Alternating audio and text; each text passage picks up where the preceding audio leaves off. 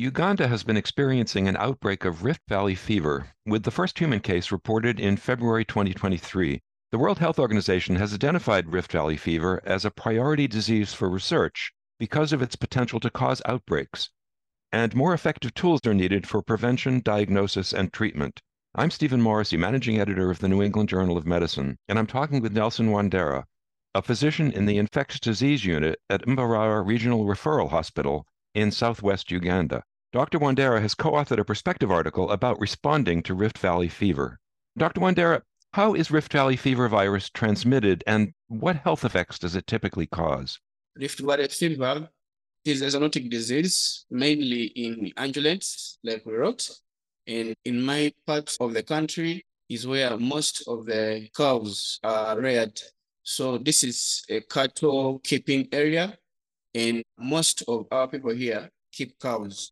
So the transmission, to be specific, is through mosquitoes, from mosquitoes to animals, but also it can be from mosquitoes which are infected to humans. That is one way. The other way that humans get it is through contact with blood from infected animals. So if a cow was infected and a human being got in contact with that cow's blood, maybe during slaughter or during normal delivery, if maybe a vet was assisting the animal to deliver, they'll get infected.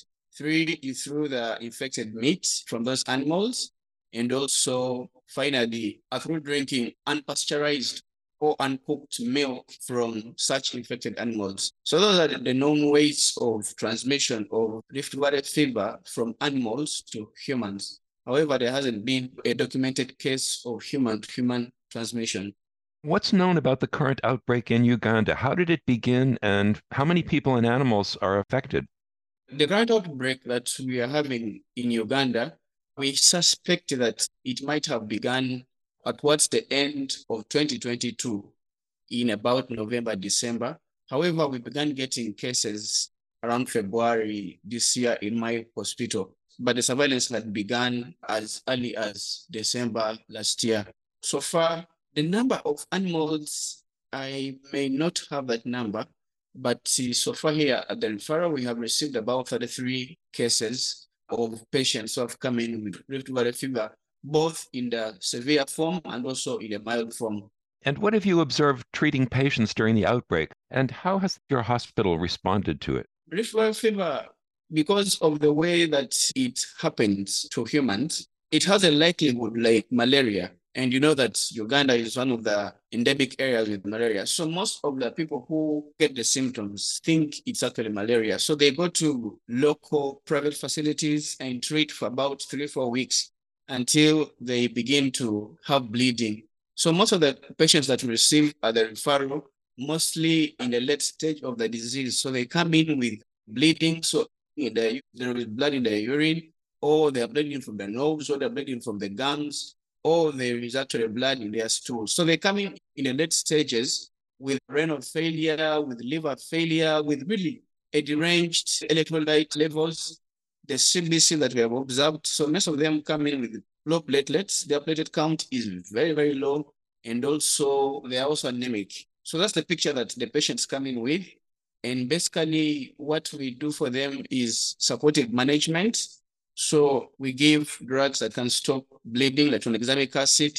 We try to give them fresh frozen plasma here to help on amplifying, on stopping on the bleeding, but also giving back as a way of managing the anemia. We also give them blood. And then we do dialysis. Dialysis has benefits. So before we knew this, we were just managing supportively until we began to notice that actually dialysis can make a big difference in these people's lives who are losing almost 100% of the patients until we began to do dialysis. So dialysis was the game changer, and we have had a few people surviving because of that. So in your perspective article, you talk about the need for an integrated health systems approach to Rift Valley fever virus, which would begin with community involvement. What types of information and resources do community members need to identify and report cases of Rift Valley fever?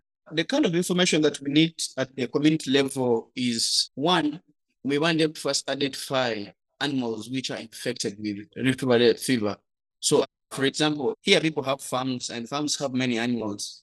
And I was talking to one of the farmers, and they had observed that there had been many abortions among his cows, but he had not really noticed what the problem is. And at the time I was talking to him, he was actually having symptoms that are pointing towards Rift Valley fever. So the information that we want at the community level, one, is the symptoms. We want the farmers to know the symptoms of Rift Valley fever infection in both animals and also in humans. And we have seen that most of the local cows here may not show symptoms, but most of the crossbreeds between the local and the exotic, the crossbreeds, generally they become weak. That is one. Two, they lose appetite. Three, that they produce little milk. And four, if they are younger, like calves, they die. And many pregnant animals begin to experience abortions. So if a farmer is seeing such in his animals, we tell them that you could have an outbreak or Rift Valley fever, and that is on one side. On the side of humans, the information that we get out there is one, general body weakness. So if you are a butcher, you are in contact with animals, you are in the animal business, and you begin to experience general body weakness, you begin to experience malaise. Those are the early signs: loss of appetite, joint pains, and fevers. Once you experience that, we tell them that do not just assume that it is malaria, you need a thorough assessment. So that's the information that we firstly want at the community level. That's what the community should know to increase on their scope of suspicion. And then at the level of primary health centers and hospitals like yours, what tools are needed to facilitate diagnosis and treatment? So, for example, from the community level, we have what they call health centers. So we have Health Center 2, Health Center 3, Health Center 4, and then Health Center 4 now can refer to the referral hospital where I sit. But at the level of the community facilities, we would like that they would, if we could develop point of care tests. That is one thing that I think my article is advocating for, point of care tests. If we could have those developed and put at the health center level, it would increase on the testing capacity instead of just basing on, because most people go to these facilities and all they can do for them is test them for malaria or typhoid and manage them for that until when they begin to bleed. So if there could be also a point of care test for RVF, we would be able to identify these cases much more early at the community level. And then for those cases that come in at the critical stage in a severe form, they are referred to us here. So usually we take off a sample that we send to the national lab. So we have one national laboratory that runs all the VHF samples, and it does PCR basically. So it does PCR, yes, and also I think a bit of ELISA, but mostly PCR. So we send the samples there for testing, for confirmation. But then here for us to continue with the treatment, the game changer now has been dialysis. So patients go through a lot of dialysis sessions to improve on their renal capacity. And of course, the blood transfusion, and then giving drugs like tranexamic acid, like I mentioned earlier, that help to stop the bleeding. And then also the other drugs that help to stabilize the body, plus antibiotics where there is need. So that's basically what we do at the referral level concerning management. The other is that because the referral in Uganda, a referral hospital like mine takes responsibility for about 12 districts, which is the southwestern part of Uganda, 12 districts, and those districts averagely have about 8 million people, you see. So we try to go down also to build capacity. So we train lower health centers to recognize the symptoms of VHF in patients. One. Two is that we train them to take off samples, because there is a system that has been put on called the lab hub system for collecting samples in their communities and transferring them to the national laboratory. So we try to teach them on how to take off the samples and on how to move the samples from the facility maybe to our facility, and then how to have those samples transported to the national laboratory. Though we still experience delays. So like I mentioned in my article, we have a turnaround time of about 48 to 96 hours, you see. And that's a very critical time for a patient who comes in bleeding. That's a very critical time. So the point of care tests are still important even at the referral level, because they help us identify exactly to have a sort of diagnosis, even as we are sending off the sample to the national laboratory for further examination and testing. I think having a point of care test is very, very important, and which we don't have. And also, we do surveillance activities, and in those, we meet farmers, and with the farmers, we talk to them about vaccinating animals and also using mosquito nets, like I mentioned in my article. So that's basically what we are doing here at the referral level. But also, we encourage the community members not to eat meat from animals which have died suddenly.